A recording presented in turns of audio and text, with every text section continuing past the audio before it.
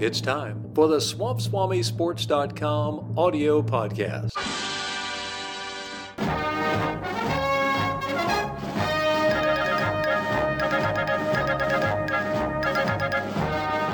And today's story, LIVid at the PGA Tour's big financial deal. I'll explain. Happy Groundhog Day, everyone. Just like the classic Bill Murray movie by the same name, today seems like the PGA Tour and LIV Golf are replaying the same day over and over again.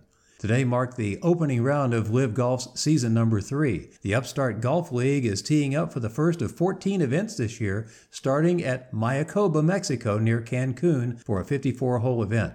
Now, earlier this week, LIV Golf announced a deal with a corporate sponsor there to allow the league to return to this Mexican destination for the next 2 years. They're planning to stick around. At the same time, the PGA Tour is playing this weekend at the lovely Pebble Beach Golf and Country Club near San Francisco at the annual AT&T event, formerly known as the Bing Crosby Clam Bake a few decades ago.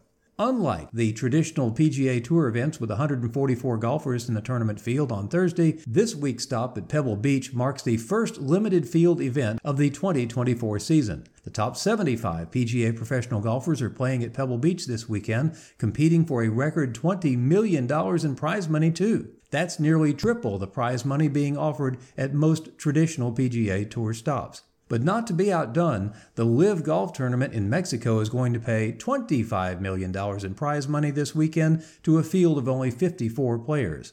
Even the worst scoring player in the LIV Golf field is going to go home with $50,000 afterwards. These two men's professional golf leagues have just entered their third year of direct competition. But wait a minute, weren't they in the process of merging? Well, perhaps, maybe. It is not looking too good right now either. After the PGA Tour announced a merger with the Saudi-backed LIV Golf last June, the parties said that the deal was expected to close by December 31st, 2023. That deadline has passed without a final agreement, as we predicted right here. However, the two parties have hinted that discussions are still underway. Right. As the weeks of January passed by, nothing new came of the merger negotiation. One sticking point has been LIV Golf's insistence that any deal with the PGA Tour must include LIV Golf's successful team concept. In addition to competing for prize money for the lowest score of individuals in a tournament, LIV Golf features 13 teams with 4 golfers apiece.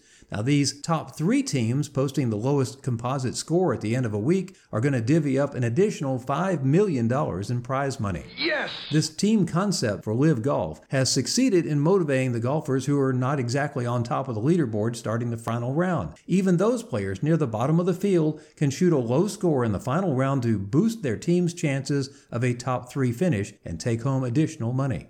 So why doesn't the PGA Tour feature team competition like that?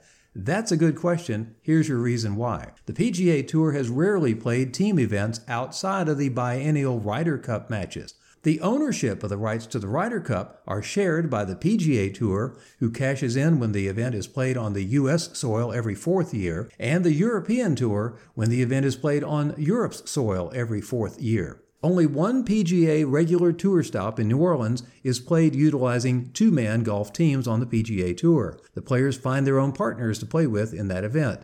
A few months ago, a mixed team golf event featuring players from the PGA Tour, Champions Senior Tour, and the LPGA Tour, that event was reintroduced after being on the shelf for several years. The initial reaction from the fans and players alike was that golf tournament was a success. The Ryder Cup matches put a significant amount of money directly into the PGA Tour's coffers. The impressive profits generated by the Ryder Cup for the DP European Tour are vital to keeping the Euro Golf Tour solvent. Here in America, the PGA Tour currently benefits from more lucrative TV revenues and a higher contribution from the weekly sponsors at each of the tour events. Make no mistake about it, though, the Ryder Cup is still a very significant revenue source for the PGA Tour.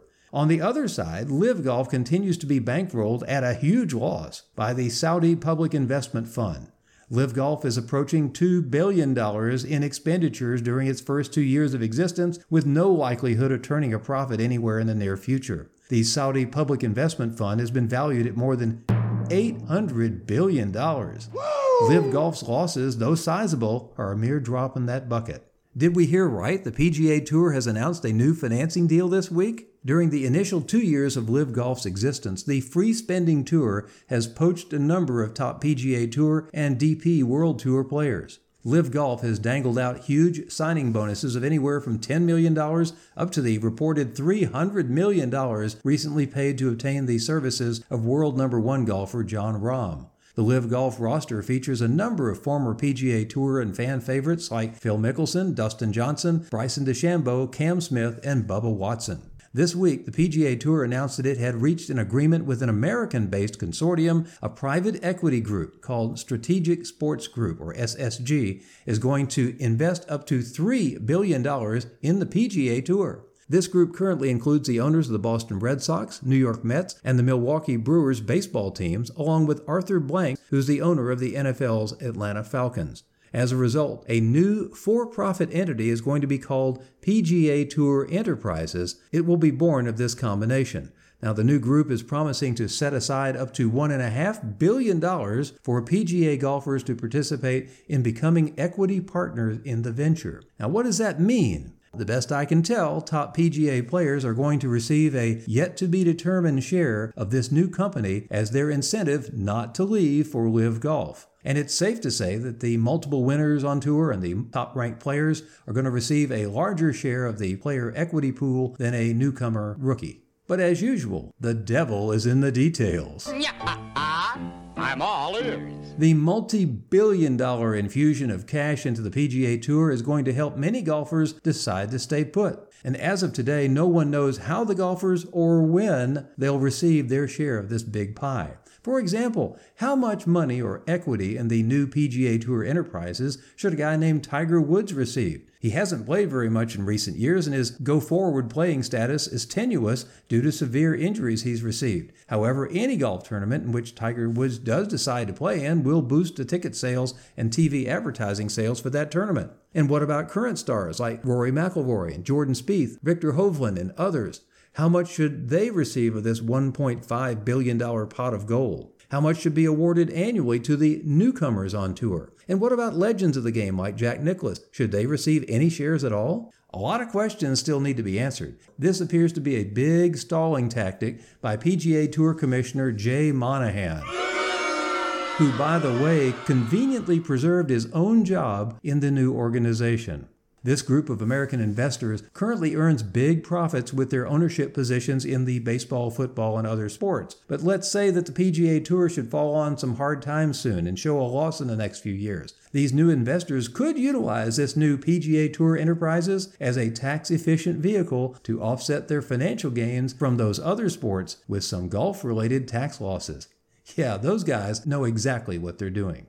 Here's a question. Is the PGA Tour's merger with LIV Golf now toast? Though the PGA Tour Enterprises will say otherwise, the actions speak louder than words. Though theoretically the door has been left open for a future merger with LIV Golf, I don't see much motivation from either party to get a deal done anytime soon now. LIV Golf just teed off today for year number 3 in Mexico. And just like in the first 2 years, LIV Golf will not be making any money anytime in the foreseeable future. Their Saudi-backed investors don't seem to mind a bit, though. Without a title sponsor for LIV Golf's weekly events to offset the enormous purses being offered by that tour, the ticket and merchandise sales simply don't cover the cost of the LIV Golf tournaments. With the PGA Tour's new financial partners, the U.S.-based entity has moved to protect itself from imploding as major event sponsors like Wells Fargo and the Charlotte, North Carolina tournament drop off the current lineup. And just because the PGA Tour secured additional financing doesn't mean that the television audience is going to be as robust in prior years as well. So is LIV Golf poised to become the World Golf Tour? I do think that's going to happen. The American investment group has now made it clear that the PGA Tour is hunkering down right here in the old US of A. The DP European Tour, though, may be ripe for picking by the Saudi investment fund soon. The vacuum of major golf tournaments being played on a regular basis around the world stage is being addressed right now by LIV Golf, with 7 of their tour's 14 tournaments in 2024 taking place outside of the United States. LIV Golf may want to focus its future efforts on making a deal to partner or acquire the European Golf Tour. LIV Golf certainly has the money to outlast its competition. It does not have to turn a profit, and it's not going to anytime soon. The Saudi backers of the LIV Golf League have signed many of the top names in professional golf to their roster. And as we've mentioned in our last story about this, it's time to keep your eye on Rory McIlroy. He could be the next big fish signing with LIV Golf soon. I'm Swamp Swami.